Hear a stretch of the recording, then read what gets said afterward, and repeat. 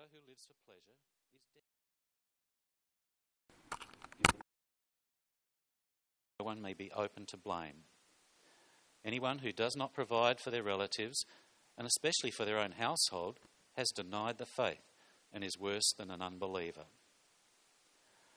No widow may be put on the list of widows unless she is over 60, has been faithful to her husband, and is well known for her good deeds, such as bringing up children, showing hospitality, washing the feet of the Lord's people, helping those in trouble, and devoting herself to all kinds of good deeds. As for younger widows, do not put them on such a list, for when their sensual desires overcome their dedication to Christ, they want to marry. Thus they bring judgment on themselves because they have broken their first pledge. Besides, they get into the habit of being idle and going about from house to house. And not only do they become idlers, but also busybodies who talk nonsense, saying things they ought not to. So I counsel younger widows to marry, to have children, to manage their homes, and give the enemy no opportunity for slander. Some have in fact already turned away to follow Satan. If any woman who is a believer has widows in her care, she should continue to help them and not let the church be burdened with them, so that the church can help those widows who are really in need. The elders who direct the affairs of the church well are worthy of double honour, especially those whose work is preaching and teaching. For Scripture says, "Do not muzzle an ox while it is treading out the grain," and "The worker deserves his wages." Do not entertain an accusation against an elder unless it is brought by 2 or 3 witnesses. But those elders who are sinning you are to reprove before everyone, so that the others may take warning. I charge you, in the sight of God and Christ Jesus and the elect and angels, to keep these instructions without partiality, and do nothing out of favouritism. Do not be hasty in the laying on of hands, and do not share in the sins of others. Keep yourself pure. Stop drinking only water, and use a little wine because of your stomach and your frequent illnesses. The sins of some are obvious, reaching the place of judgment ahead of them. The sins of others trail behind them. In the same way, good deeds are obvious, and even those that are not obvious cannot remain hidden forever. All who are under the yoke of slavery should consider their masters worthy of full respect, so that God's name and our teaching may not be slandered. Those who have believing masters should not show them disrespect just because they are fellow believers. Instead, they should serve them even better, because their masters are dear to them as fellow believers and are devoted to the welfare of their slaves. May God grant us understanding of the truth in his word.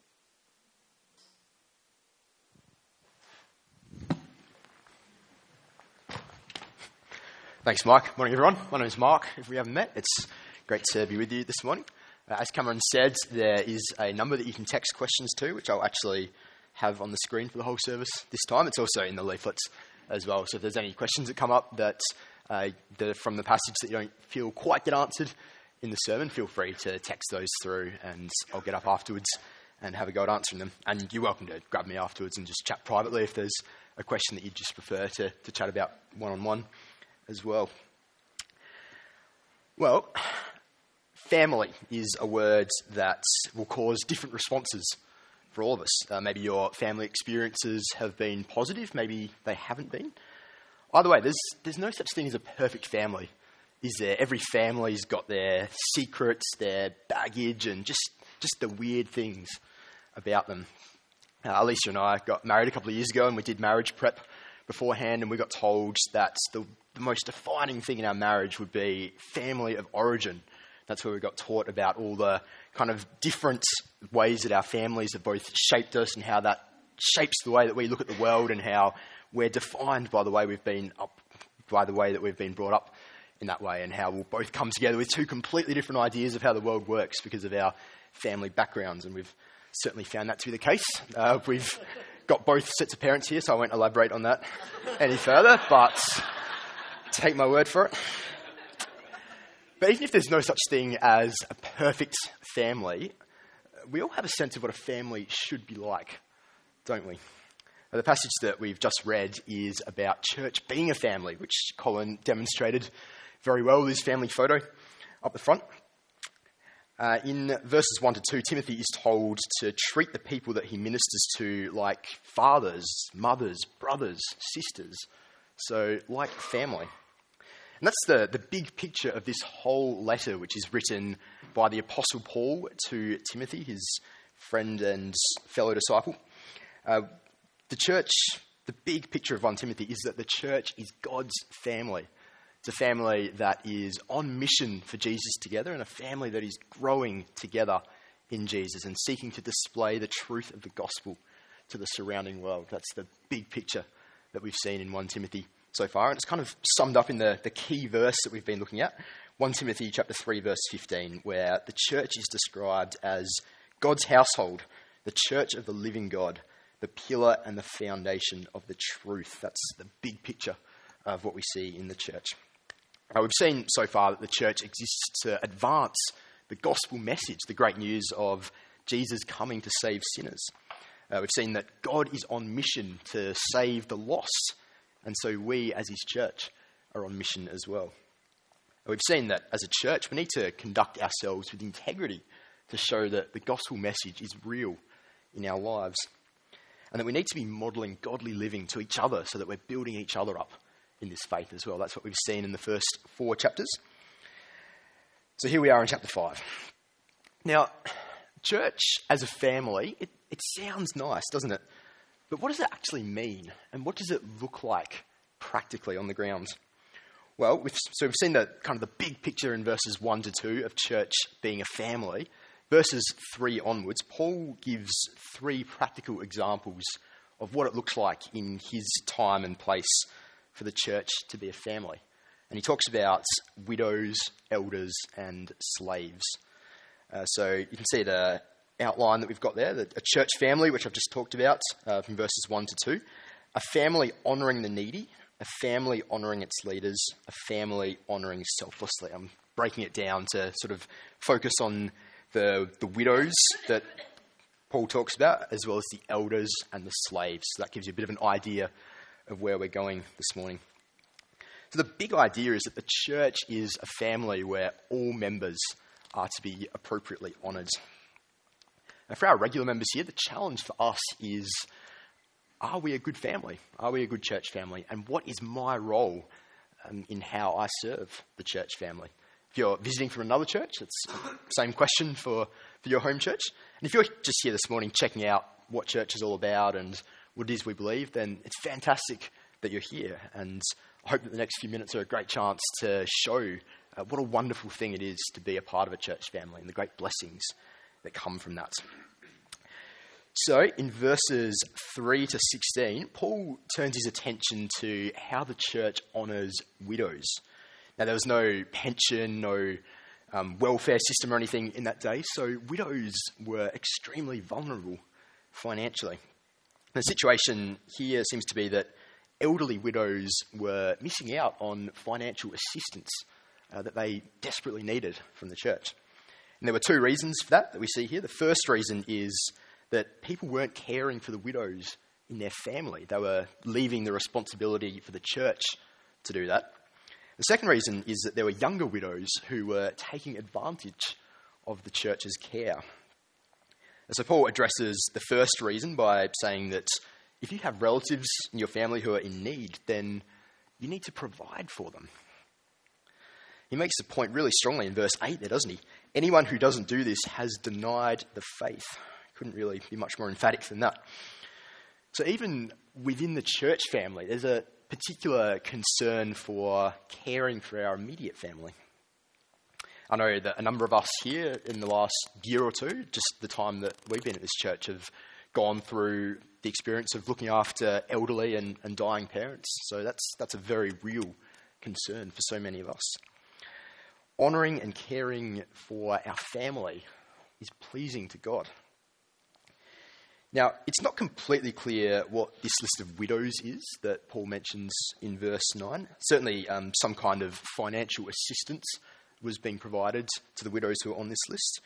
Now, it may have involved the widow serving the church in some way as well. That's not completely clear from the passage, and some of the widows would have been very old anyway, so it's less likely that that's the case. The point is that it was intended primarily for widows who were too old to earn an income, and so they were the most financially vulnerable. And it was also for widows who were proven and committed members of the church as well. Paul says that younger widows shouldn't go on the list. The reasons he gives for that are, firstly, they might break their pledge by remarrying, and secondly, they might become idle busybodies. The second reason, the idle busybody one, that kind of makes sense a bit. If someone is young enough to be working or raising a family, but instead they're getting handouts from the church each week, you can see how there's the risk that they'll have too much time on their hands and they'll misuse it in some way. The bit about marrying is a bit less clear, though. Now, possibly being on the widows list meant signing a pledge not to remarry. That's a possible option from this. And so if a widow wanted to remarry, she would be breaking the oath that she made. I think that's possible. I think it's unlikely. We saw in chapter 4 last week in verse 3 that Paul rebukes the teachers who tell people to abstain from marriage. So it would seem kind of unlikely for him to say that and then say in the next chapter that people should abstain from marriage. I think more likely what's in view here is the temptation for younger widows to marry someone who's not a believer and to turn away from the faith in doing so. By marrying someone who's not a follower of Jesus, and if that leads to walking away from the church, then these women have broken their first pledge or their first faith, which is to Jesus. And so Paul makes it clear, don't put young widows on the list. Encourage them to marry a Christian man, to have a family, and to live a life that honours God. Now, I take it that there would have been some sort of allowance for situations where there was a widow under the age of 60 who needed help. I don't think this is a completely explicit kind of thing that no one under 60 gets any sort of help at all. But you can see the principle here, can't you? The church is honouring the most vulnerable people within the church by providing a way for them to get the support that they need and to make sure there's nothing in the way of preventing them to get that support. Now, so as a church family, we're to have discerning care for the needy. That's the big principle coming out of this, discerning care for the needy. Which raises the question, who among us is needy? Who are the needy people in this building right now? And really the answer is that we're all needy. We live in a world that is broken by sin. We're all affected by that. There are needs that we all have as we come to church today. And God uses us to care for each other with those needs. So pastoral care isn't just the people that have it all together helping the people that don't have it all together. That's not what's going on at all. Pastoral care is needy people helping other needy people. That's the way a church family works. But there are particular needs that arise when someone is going through grief or difficulties or poor health. It's those times when we can be helpful by visiting them, by providing meals for them, praying for them. And I think listening is a big one as well, because it's when we listen to people, it's when we learn what people's needs are and how we can help, how we can pray for them, how we can be a loving brother and sister to them. Now, being a man, I am a fixer by nature, not necessarily a good fixer at all, but I like the idea of fixing things. And so for me, it's very easy to try and fix people's problems, to try and jump straight to the solution without doing the work of listening in the process. And that's a mistake, because we care for people and we show humility and wisdom by listening to what they say, to what they tell us, showing that we've understood them and acting and praying in response to that, not just what we think that they need. So how we welcome people into our lives is a big thing as well. I know that a few people here went to the Sam Albury talk last year. Sam was giving a talk about how the church can better engage with and care for people with same-sex attraction within the church. One of the really big things that stood out to me from that talk was actually something that was a lot more widely applicable than that. He challenged us on how much we open up our homes and our lives to other people in our church family. Now, I have a friend about my age who is single. He's a very, very active in the church that he goes to, gets involved in lots of things. But he said to me once that he actually feels a bit isolated in his church family because of his stage of life, being sort of late 20s and single. Now, I know lots of single people who I wouldn't describe as being lonely, and I know married people who I would describe as being lonely. So there's no single equals lonely sort of equation going on here. But it's just good to keep in mind how we involve everyone in all stages of life in our church family. We ran a Guess Who's Coming to Lunch event a few weeks back. That's basically where we just get everyone to nominate to either host or to attend a lunch, and we put all the papers together and we work out who's going to have lunch with who. Wouldn't it be great if that was a completely redundant event for us to run, because everyone was getting invited to way too many lunches every week? Anyway, that would be a really great mark of a loving and caring church family. And again, this highlights the importance of growth groups.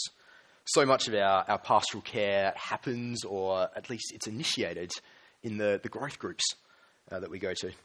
Groups where people are meeting together every week, opening God's word together, sharing life together, praying for each other, trusting each other enough to be able to share openly and honestly about what's going on in life. When that's happening, it really goes a long way to us being a church family where we care well for each other. Now, caring for each other's needs takes time and effort. It's not something that's always easy to do. There will be an investment for us to do that. And let's be honest, life is busy enough with our own problems, isn't it, even before we add helping other people with theirs on. I said before that we're all needy people as we come to church. Everyone's sitting here with things on our minds that we're going to have to get onto during the week, uncertainties that we're not sure about. We come here as needy people, and so there is a sacrifice involved in caring for each other in our needs. But a big reason we do it is because we know that Jesus helped us in our greatest need. We saw back in chapter 1, Jesus came to save sinners. He met us where we were. We were captive to sin with no hope of restoring our relationship with God on our own. And Jesus came to be our mediator, to pay our ransom, to make us right with God on the cross, so that we could be welcomed into God's family. And so our right response to that is to be a family imitating Jesus. And we do that by caring for each other as needy people, pointing needy people to Jesus. So it'd be great to think about this passage as we come away from here and thinking, how can I include my church family more in my life? How does my diary or my calendar actually reflect the fact that I believe that I have a family that I go to church with? The great thing to be thinking through how we can intentionally include each other more.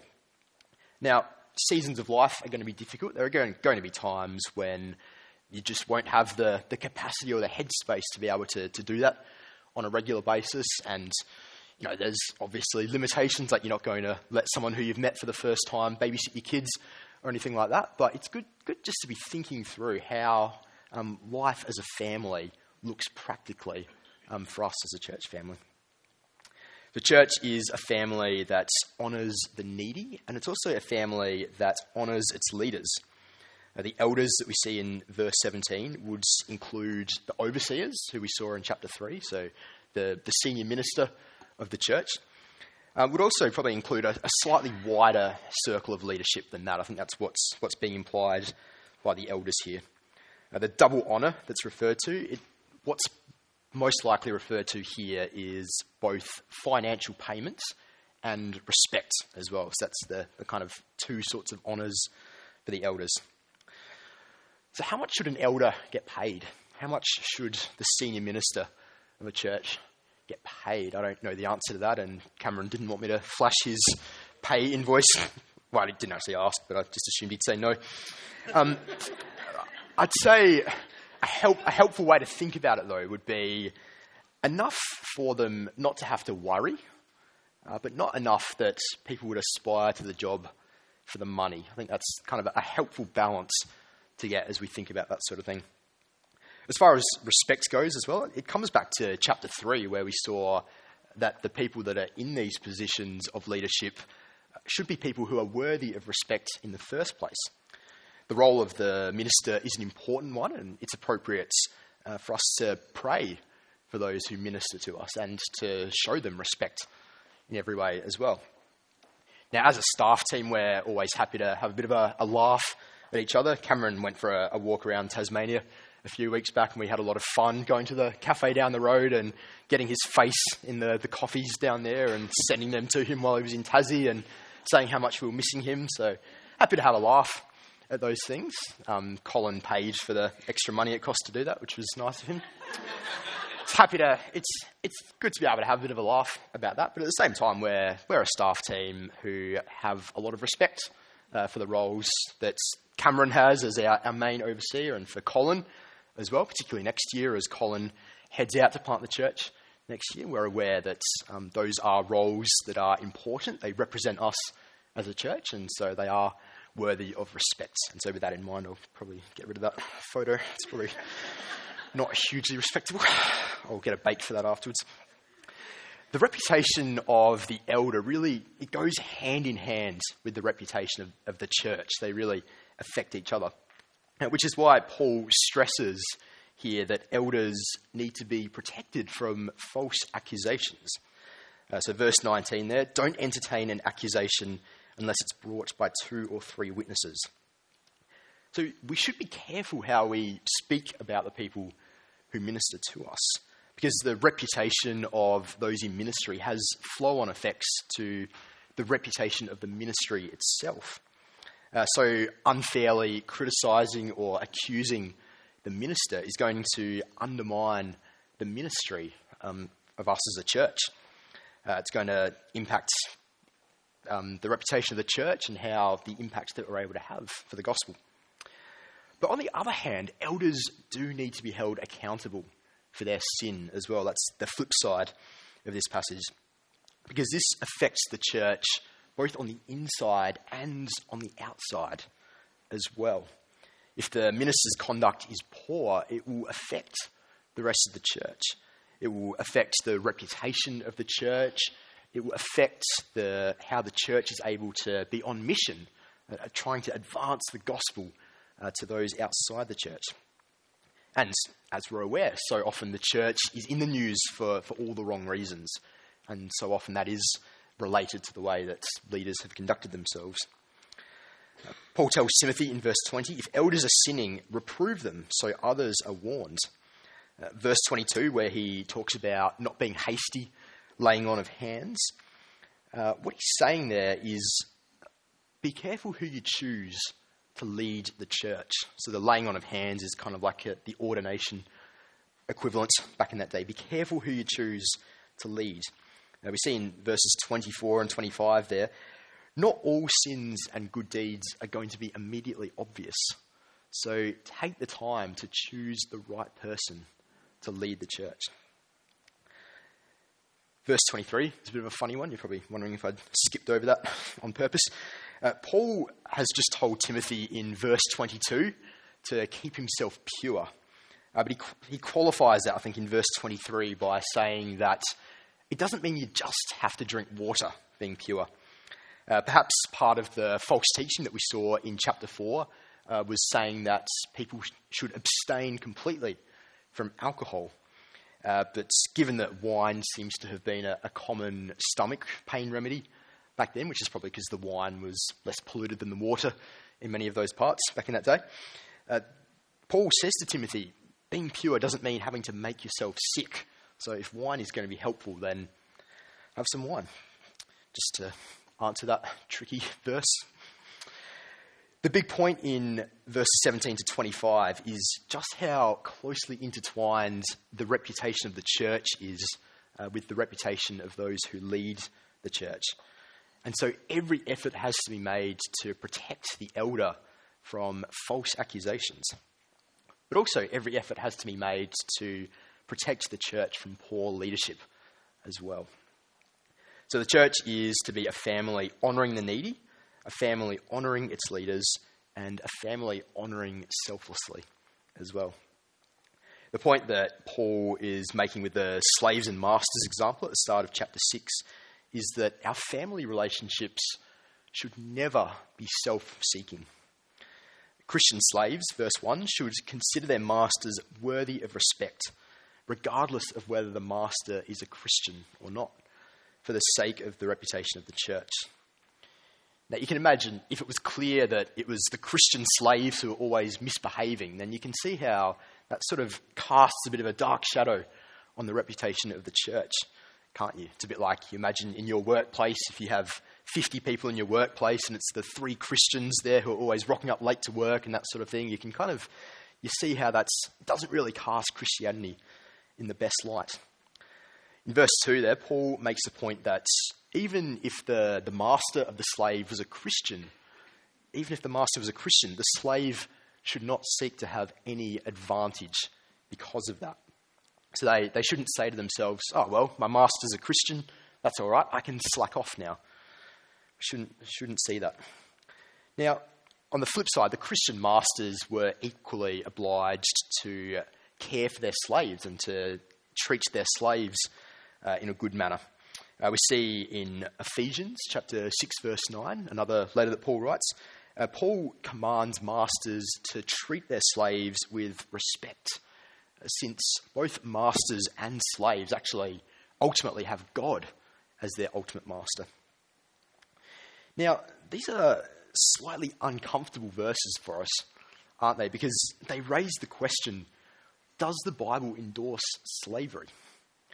Surely slavery is unchristian, right? Well, the New Testament doesn't so much endorse slavery as seeks to revolutionise it. Because the gospel message declares that slaves and masters are both equal in God's sight. They're both equal members in God's family. This letter was written at a time when slavery was a social norm in the Roman society. Paul certainly recognises that great evils and abuses can come from slavery. So if we think back to chapter 1 where Paul gives his long list of sins in, I think, verses 10 to 12 there, he includes slavery or slave traders as one of those sins. So he certainly recognises that there's the great potential for evil and abuse to come from that. But he also recognises that there's great potential for the slavery system at that time to be used for good by allowing the gospel to permeate through society.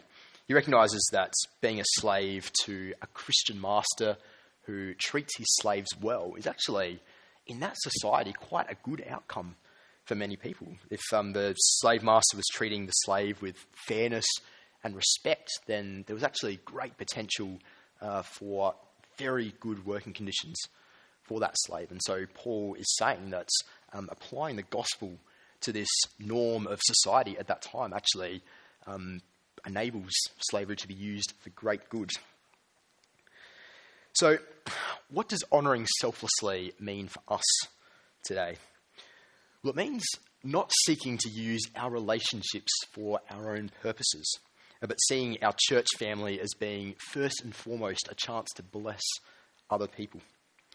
When I was at uni, I went to the Christian student group there, and ES it was called, and there was a guy who came along who was in student politics, and so he would always sign up for ES, and then you'd never see him for the whole year until the week that student elections were on.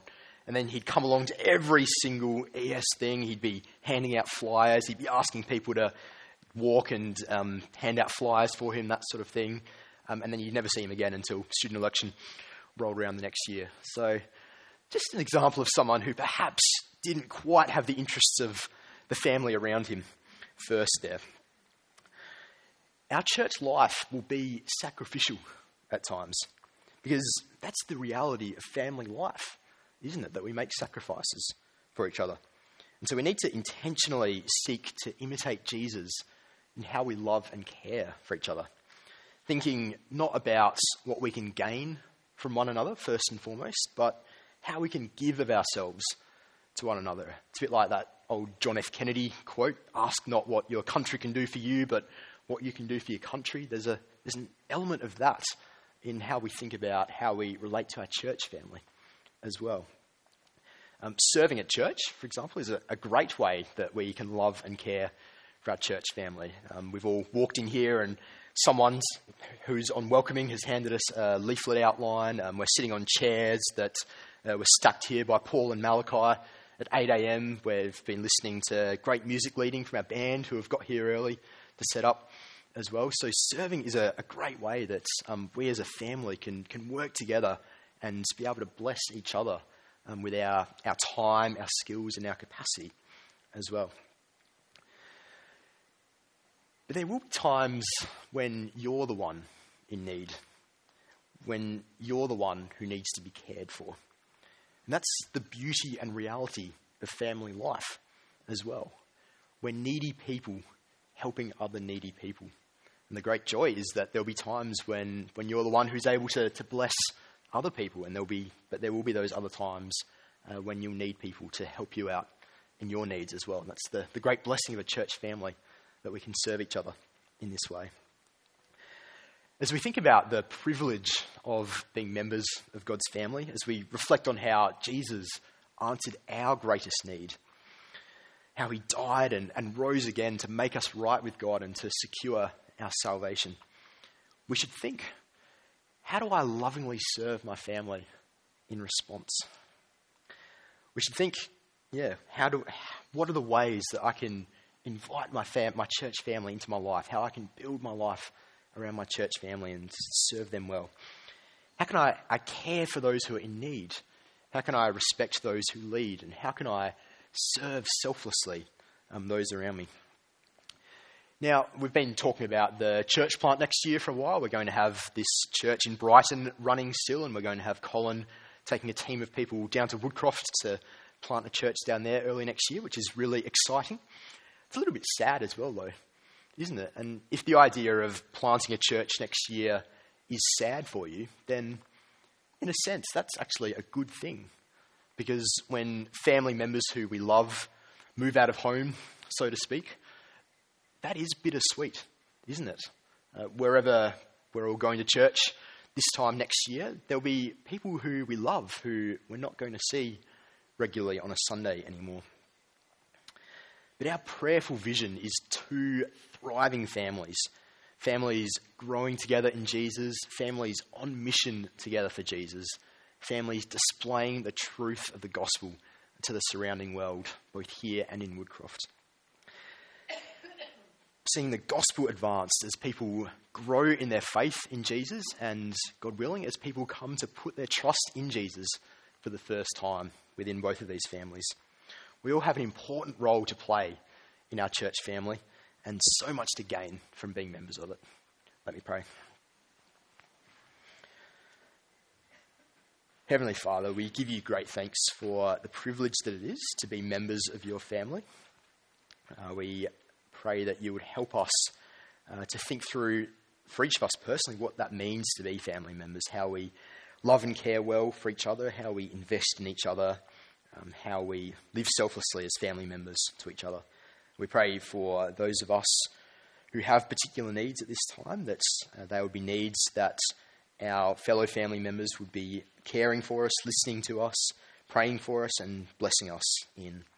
Please help us more and more to be investing in each other and to be building each other up and to be loving and caring for each other, and that our church family might more and more reflect how you would have us live together as a family. As we look forward to a day when our whole church family in all time and space will be gathered together and we'll be able to celebrate eternally with you. So please help us to keep that great hope, and that you would give us wisdom in how we love and care well for each other. Amen.